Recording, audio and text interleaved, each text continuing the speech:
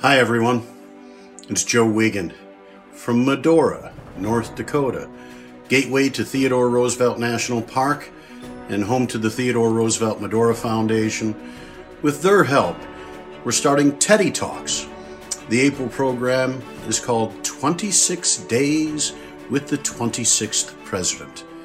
Each and every day, I'll be reading at length from some of what Theodore Roosevelt wrote and spoke during his lifetime. As we go through, I hope that you'll understand why Theodore Roosevelt at the State Fair in Minnesota on Labor Day 1901 told the people there to speak softly and carry a big stick. You will go far. Teddy Talks are proudly presented by the Theodore Roosevelt Medora Foundation in Medora, North Dakota. To learn more about visiting or supporting our mission to connect people to the Badlands for positive, life-changing experiences, go to Medora.com. Now, enjoy the pod.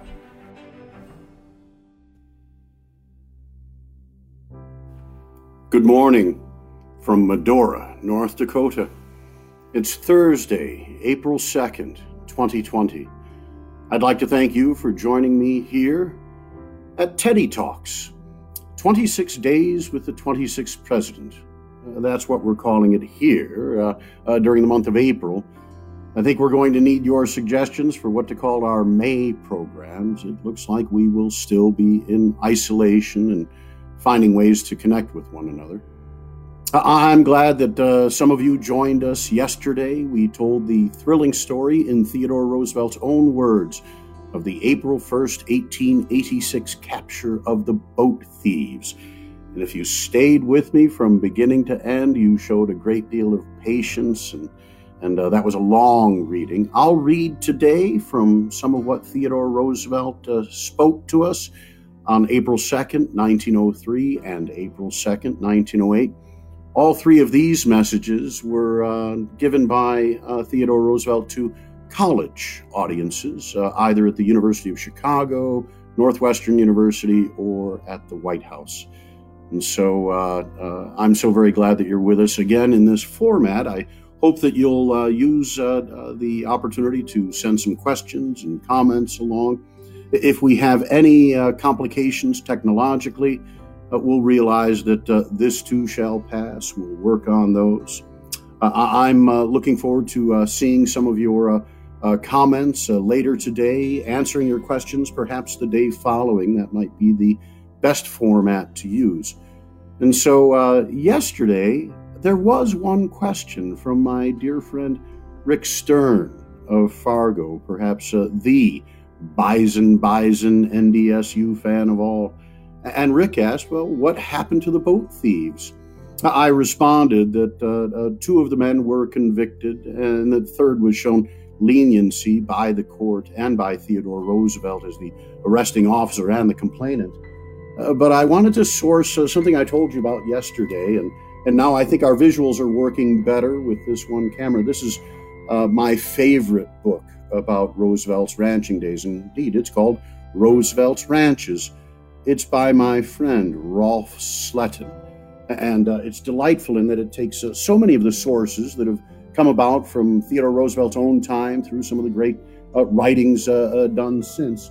But what I really enjoy about Rolf's book is it's a wonderful compendium of the stories of Roosevelt's time here, and it's got some wonderful graphics. So if I may, we'll see how this works. Here are some photographs that Theodore Roosevelt staged. The men who are hiding their faces are actually Wilmot Dow and Bill Sewell himself, and so they aren't really the boat thieves. And as Rolf points out, Theodore Roosevelt never claimed that they were authentic photos, but they were the basis then for Frederick Remington's sketches that were then published with Theodore Roosevelt's telling of the story. Here's what Rolf has to say about what happened to the boat thieves at the trial. For stealing Roosevelt's boat, Finnegan and Bernstead were sentenced to serve 25 months in the new territorial penitentiary in Bismarck. By the time of the sentencing, Roosevelt had decided not to pursue the charges against Pfeffenbach. He told the judge that the old German was the kind of person who was not capable of doing either much good or much harm, and so the charges against Pfeffenbach were summarily dismissed. The old man thanked Roosevelt profusely. Roosevelt later told Bill Sewell this was the first time he had ever had a man say thank you for calling him a fool. And then Rolfe goes on to say that by the late fall of 1887, Finnegan from prison sent Roosevelt a letter, a very conversant sort of letter, and added a P.S. Should you stop over at Bismarck this fall on your Western tour, make a call to the prison. I should be glad to see you. That there was some sort of bond and unity forged by the men, even though one was the sheriff and the others were the arrested boat thieves. When you come to Medora, stop by the Western Edge bookstore, one of the finest stores west of the Mississippi for books. And spend a morning or an afternoon in that store and get a copy of Ralph Sletton's Roosevelt's Ranches. I mentioned that we might start as well each day with a little bit of this day in history. It's April 2nd, and a long, long time ago, in the year 742, well over 1,200 and nearly 80 years ago, the birth of Charlemagne. And now in history, we also know Charlemagne as Charles I, Charles the Great, starting in 768, inheriting from his father, and then an untimely death of his brother. He was king of the Franks, and through 4 decades and more of nearly ceaseless war, king of the Lombards, the emperor of the Romans, and his reign would be known as the Carolingian Empire. Some in history call him the father of Europe.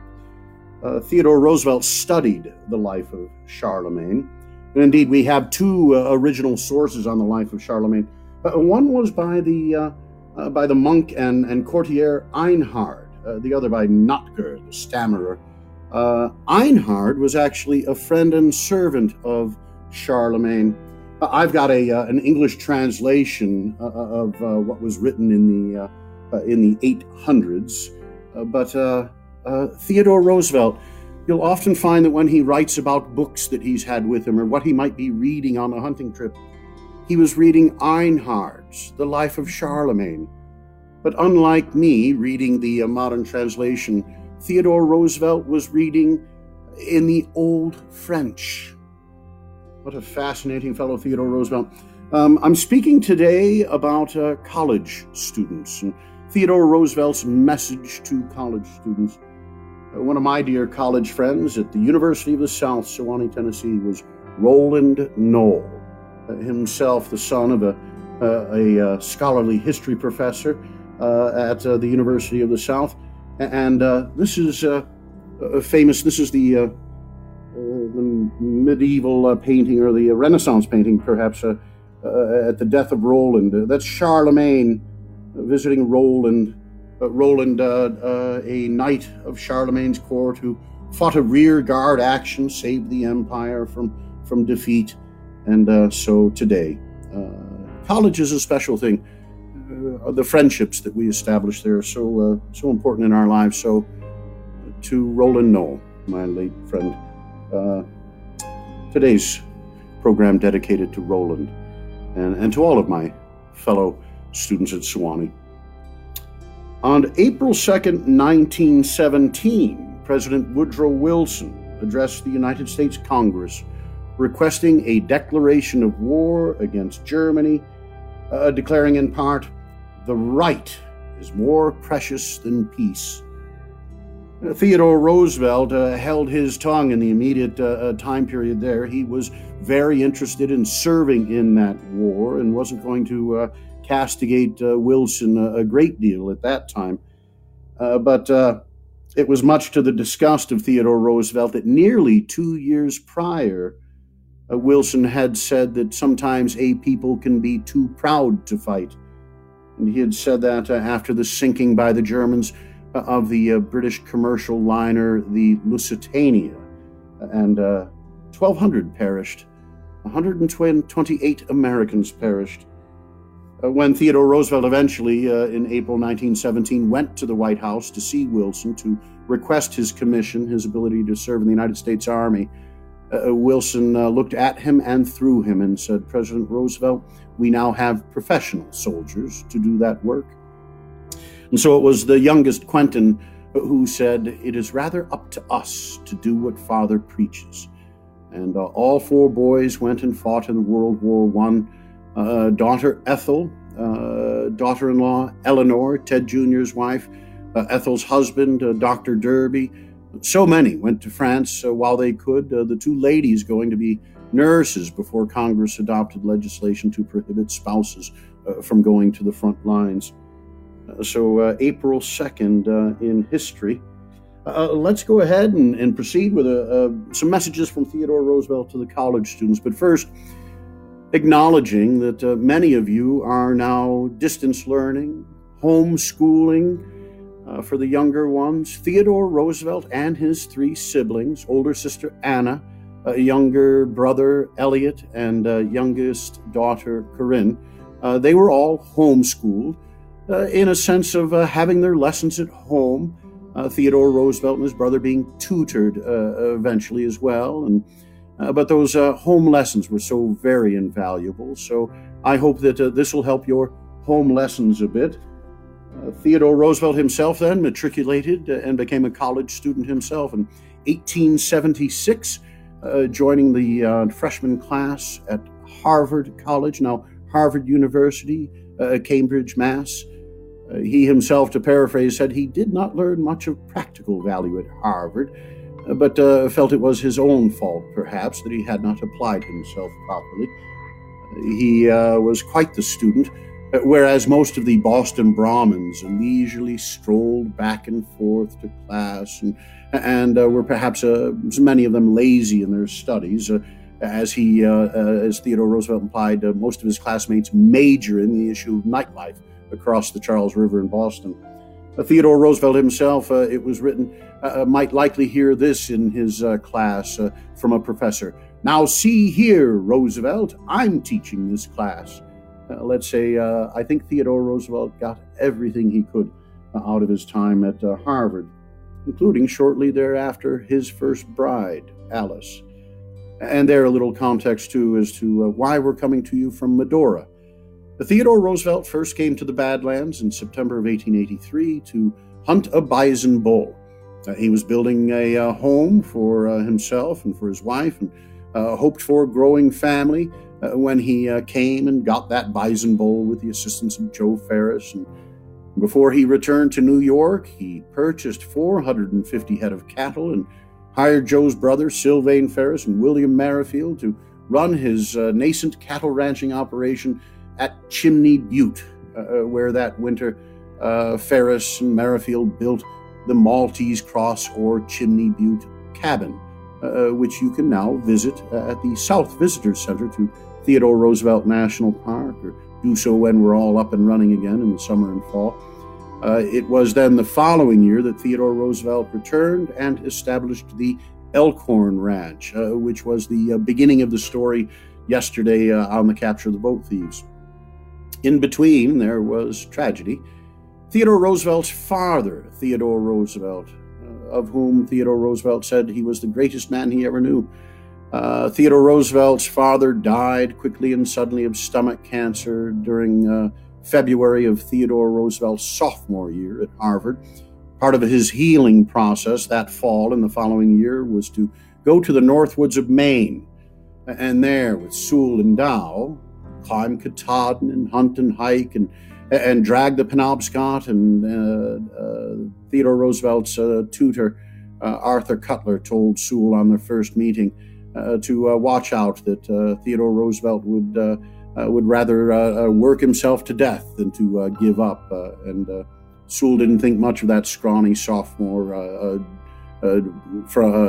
junior, entering junior at that point from Harvard, but became quite impressed, to the point where the men joined Theodore Roosevelt in '84 to help establish the Elkhorn Ranch.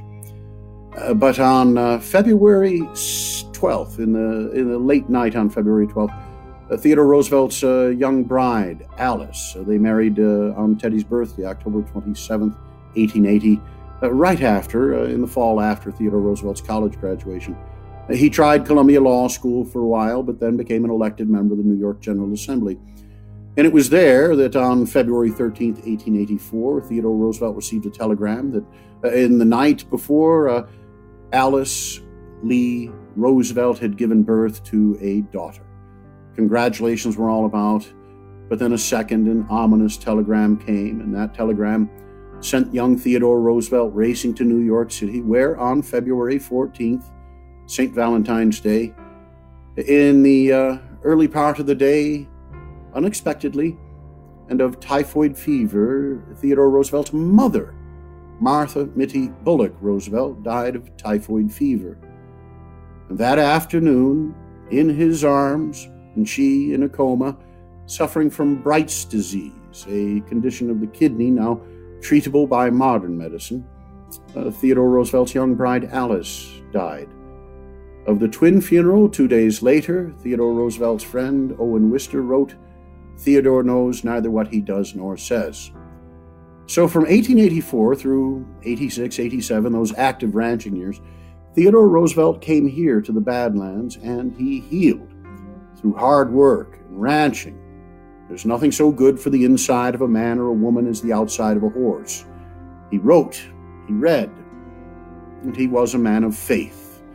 Surely, I think himself had written that he would not have survived all of the tragedy and heartache in his life, but for his faith. So, Theodore Roosevelt said of this region, it was where the romance of his life began. And in Fargo in 1911, told the people there he would have never been president, but for his experiences in North Dakota. So that's why we're coming to you from Medora.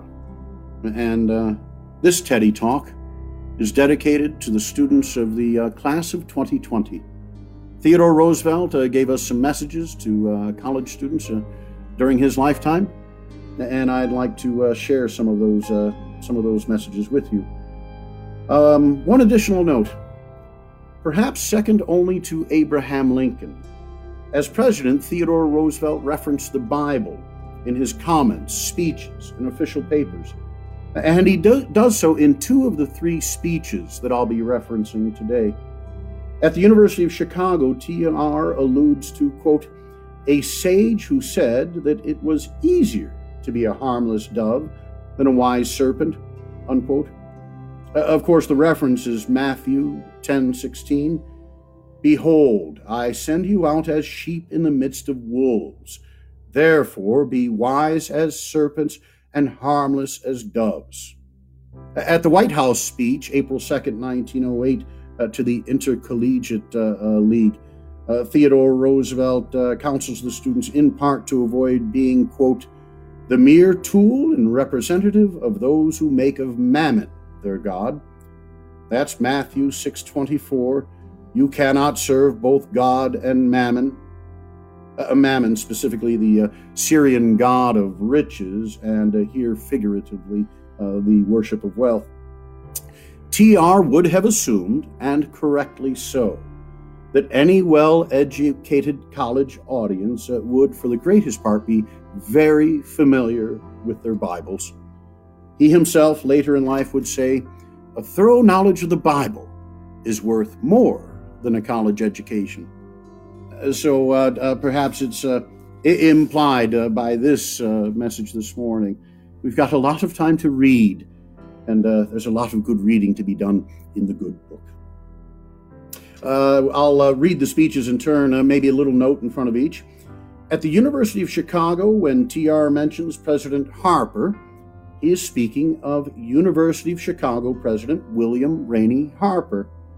My friends in the northwest suburbs of Chicago, and I hope some of my old Palatine High School classmates are watching in, will recognize William Rainey Harper Community College.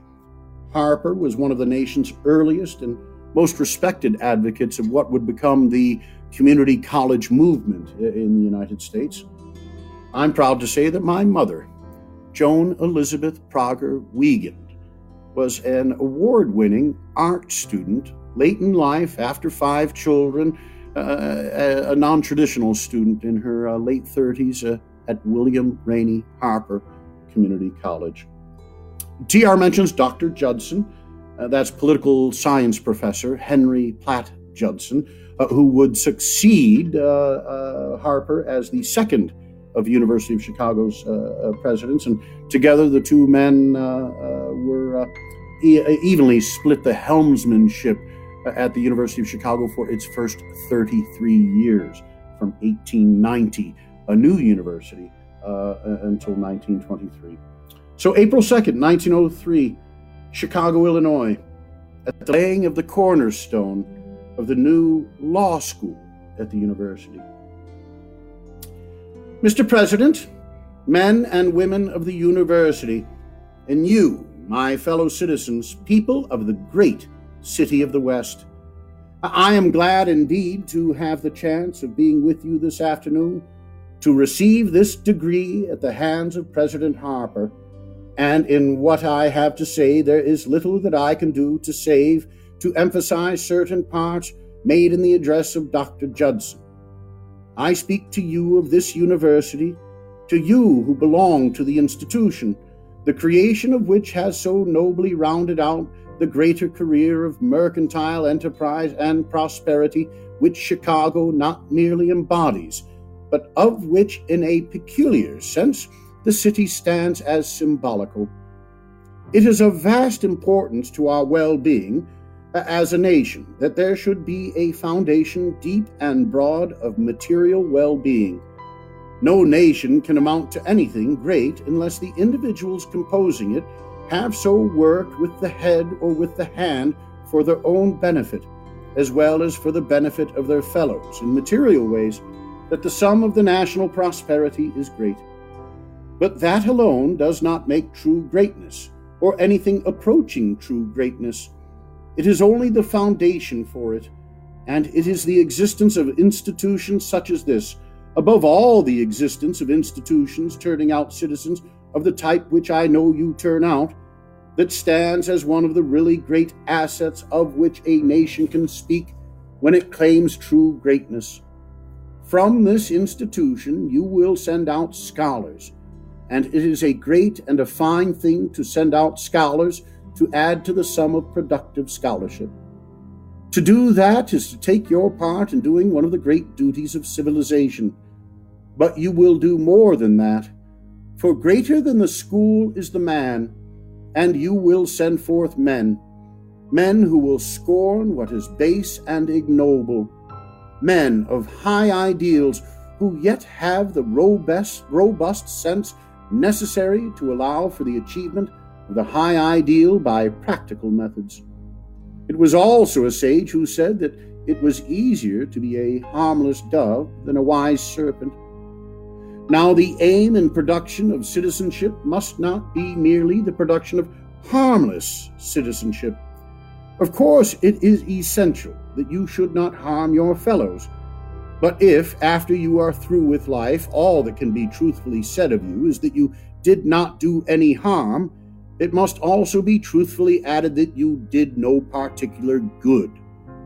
Remember that the commandment had the two sides, to be harmless as doves and wise as serpents, to be moral in the highest and broadest sense of the word, to have the morality that doers and that does and fears, the morality that can suffer, and the morality that can achieve results, to have that, and coupled with it to have the energy, the power to accomplish things which every good citizen must have if his citizenship is to be of real value to the community.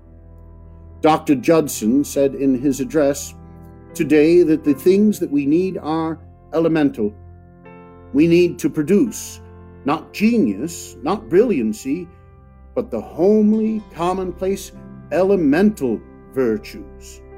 The reason we won in 1776, the reason that in the great trial from 1861 to 1865 this nation rang true metal, was because the average citizen had in him the stuff out of which good citizenship has been made from time immemorial.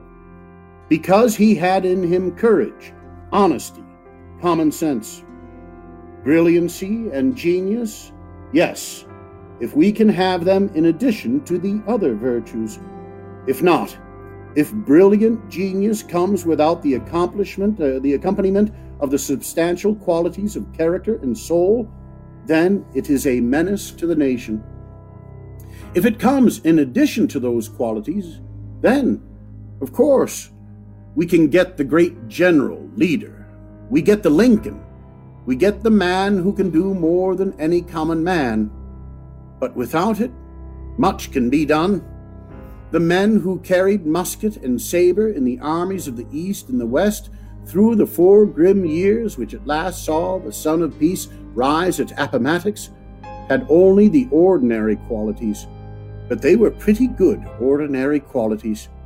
They were the qualities which, when possessed as those men possessed them, made in their sum what we call heroism. And what those men had need to have in time of war, we must have in time of peace. If we are to make this nation what she shall ultimately become, if we are to make this nation, in very fact, the great republic, the greatest power upon which the sun has ever shone, and no quality is enough. First of all, honesty. And again, remember, I am using the word in its broadest signification. Honesty, decency, clean living at home, clean living abroad, fair dealing in one's own family, fair dealing with the public. And honesty is not enough. If a man is never so honest, but is timid, there is nothing to be done with him. In the Civil War, you needed patriotism in the soldier, but if the soldier had patriotism, yet felt compelled to run away, you could not win the fight with him. Together with honesty, you must have the second of the virile virtues, courage. Courage to dare, courage to stand against the wrong and to fight aggressively and vigorously for the right. And if you have only honesty and courage, you may yet be an entirely worthless citizen. An honest and valiant fool has but a small place of usefulness in the body politic. With honesty, with courage, must go common sense, ability to work with your fellows, ability when you go out of the academic halls to work with the men of this nation, the men of millions who have not gotten academic training, who will accept your leadership on just one consideration, and that is if you show yourself in the rough work of actual life fit and able to lead, and only so. You need honesty, you need courage, and you need common sense. Above all, you need it in the work to be done in the building, the cornerstone of which we laid today, the law school, out of which are to come the men who, at the bar and on the bench, make and construe, and in construing make the laws of this country. The men who must teach by their actions all our people that this is in fact essentially a government of orderly liberty under the law. Men and women, you the graduates of this university, you the undergraduates, upon you rests a heavy burden of responsibility. Much has been given to you. Much will be expected of you. A great work lies before you. If you fail in it, you discredit yourselves. You discredit the whole cause of education. You can succeed and will succeed if you work in the spirit of the words and deeds of President Harper and of those men who I have known so well, who are in your faculty today. I thank you for having given me the chance to speak to you. My goodness, he comes right between the eyes, doesn't he? I'll carry on while we're in the spirit. April 2nd, that same very day, to the student body at Northwestern University, Evanston, Illinois, just north of Chicago, up on the lake. The president, in his remarks, the president mentioned his Northwestern University president, Edmund James. The mayor is Evanston Mayor John T. Barker. Mr. President, and you, my fellow alumni, the first degree of laws that I ever received was from your university, and I am doubly glad to have the chance of coming here 10 years later to meet you and wish you well. One word before I speak, especially to college men and women, and that is a word, Mr. Mayor, about the city of Evanston, to say how glad I am to be here in this beautiful city, how glad I have been to see your people, and especially the children. And it seems to me, Mr. Mayor, that they are all right in point both of quality and quantity, and I wish to state in all seriousness that a deficiency in either cannot be atoned for by excellence in the other respect. And now a word, and only a word, to you on the college here. The president has said that still, after 2,000 years, it is a subject of discussion as to exactly how much a college education does for a man or a woman. It seems to me that the explanation why that is still a question is, after all, simple. If either the boy or the girl, the man or the woman, has not got the right stuff in him or her, you cannot bring it out. But if you have got the right stuff in you, why, then, surely, it is the veriest truism to say that the better your training, the better will be the kind of work that you can do. This, above all, to the young men going out, each to do a man's work in the world. And if he has not that purpose, he is of no use whatsoever in our American life. We have no room for the idler here. We have no room for the man who merely wishes to lead a pleasant life. If that is all he desires, he can never count in American work. If the man has not got in him the desire to count, the desire to do good work in whichever line he adopts, then scant is our use for him. But if he has got in him, then all I ask him to remember is this.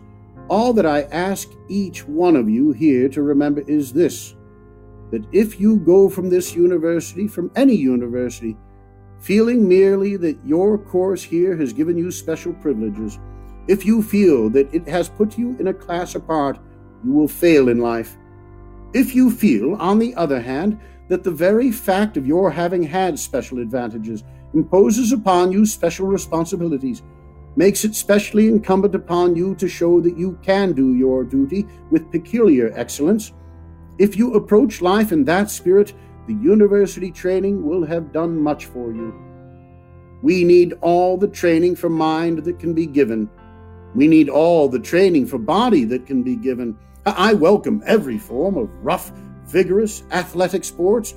Some of the cheering this morning made me feel as if I was looking on at a good football game. I welcome all forms of manly, vigorous, rough exercise. The best kind of work that can be done is such as is done by your life-saving crew here. But all universities cannot be placed beside a lake where there is a chance for a crew. They are going to do the best they can with the 9 and the 11. Now, it is a great thing to have a safe and a strong and a vigorous body.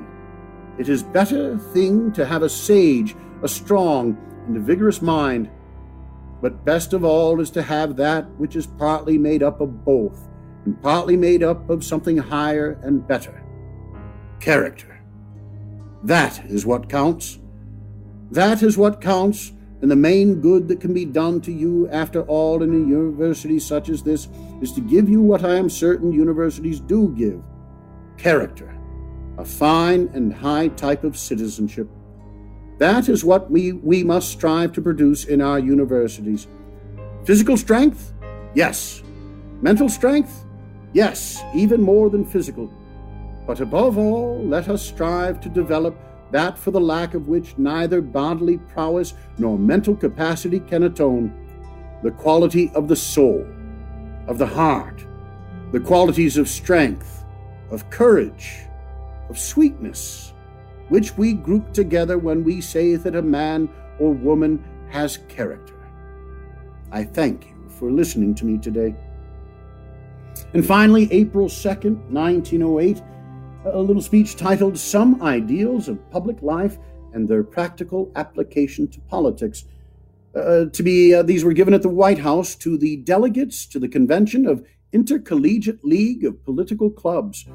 According to the Columbia University newspaper, there were representatives from Columbia, Yale, Cornell, Princeton, Pennsylvania, Harvard, Amherst, Williams, Brown, Syracuse, New York University, Chicago, Michigan, and Dartmouth. And they were presented to the president by Mr. Henry Wyans Jessup, a class of '82 Princeton man and New York attorney. But according to the president's comments, there must have been additional delegates from other colleges, as he mentions the North Dakota delegates. This is very brief. Mr. Jessup and gentlemen, I need hardly say how sincerely glad I am to meet this particular delegation. I welcome all of you, and the rest must not mind my saying a special word of greetings to the delegates from North Dakota. I was a North Dakota man myself at one time. One of the valuable features of such a meeting as that of yesterday is that it brings together the young men of college training from different sections of the country. To train them at bottom, our interests are the same. I shall say but a few words to you. You know what my beliefs are. You know that I feel that the college man has a special burden of responsibility upon him, because to him has been given much, and from him we have a right to expect much in return. Every college man gets from his college something he cannot return to her, and no American citizen should ever receive something for which he cannot give a fair equivalent.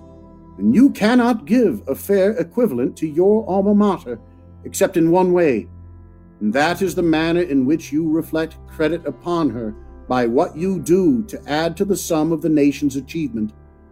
Of course, there are certain elemental things to remember.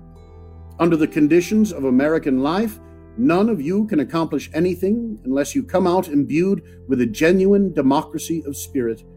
I do not mean by that you should have any demagogy about you. Just exactly as the parlor socialist type is without exception the least attractive type, not the most dangerous. Of course, there is a certain element of danger, but it is dangerous to a small degree, and it is ridiculous to a very large degree. So it is peculiarly reprehensible for the college man to play the demagogue on the one hand, and on the other hand to become the mere tool and representative of those who make of Mammon their god, who would teach us that American life exists primarily not for the spiritual and moral betterment of our people, but that some people can make great fortunes, and the bulk of the people share the crumbs that fall from the tables of those that make the great fortunes. We have a right to expect that you college men will be leaders against both of the thoroughly unhealthy types that tend to the demoralization of American political life. After all, while there is an infinite variety of detail in the problems that generations successfully face, the fundamental quality necessary in order that these problems may be faced are always the same. What we have to strive for is the betterment of social, political, and civic conditions by bringing a little nearer the day when justice and truth and courage shall prevail, when each man shall deal justly by his brother as he is brought in contact with him, and when there shall be immeasurable equality of opportunity for each man to show the stuff there is in him. Theodore Roosevelt's Messages to College Students, April 2nd, 1903 in Chicago and Evanston, Illinois, and in 1908 at the White House. To the class of 2020, we know that you're going to conclude your college year in a way that none ever have done before. We're looking forward to you coming out into the workforce. If any of you would like to talk about opportunities that we have here in Medora, we're going to put on a Medora musical. We're going to serve folks at the Rough Riders Hotel and the Pitchfork Steak Fondue. I'm going to take people out into Theodore Roosevelt National Park, and together we're going to visit the Elkhorn Ranch. Maybe I can read to you there. With a great deal of thanks to everyone at the Theodore Roosevelt Medora Foundation, most especially my colleagues Justin, Kaylee, Dylan, who have helped me to understand some of this technology. I'll continue to strive to do a better job on these morning gatherings, these Teddy Talks. We've got 24 more to get through in the month of April. Tomorrow, Friday, April 3rd, we are going to commemorate the arrival here, previous to the naming of Medora for his own wife, when the Marquis de Moore came to Little Missouri, the station name of the fairly newly constructed station as the Northern Pacific was being built west into Montana Territory. On April 3rd, the Marquis de Moore came to stake his claim along the Little Missouri. And then some months later, a man of the same age, they both 25 years old, Theodore Roosevelt would follow him for that bison hunt. They would become neighbors. I'm going to have some comments about the neighborly and sometimes difficult relations between the Marquis de Moore and young Theodore Roosevelt.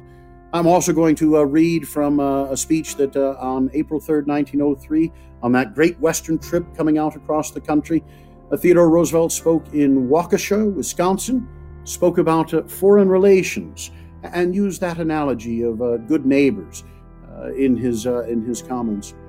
So do keep your comments and questions coming via the Facebook pages, both at Theodore Roosevelt, the Teddy Roosevelt Show, and at Medora ND. Those two Facebook pages, hopefully if I hit the right button, we were able to co-broadcast across those two Facebook pages.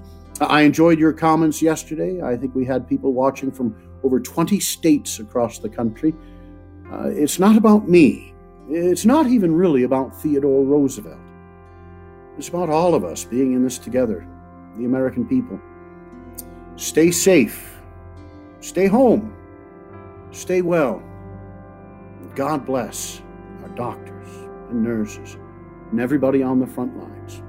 We'll see you here tomorrow, 7 a.m. Mountain, 9 a.m. Eastern, 8 a.m. Central, 6 a.m. Pacific for Teddy Talks. 26 days with the 26th President. Have a great day.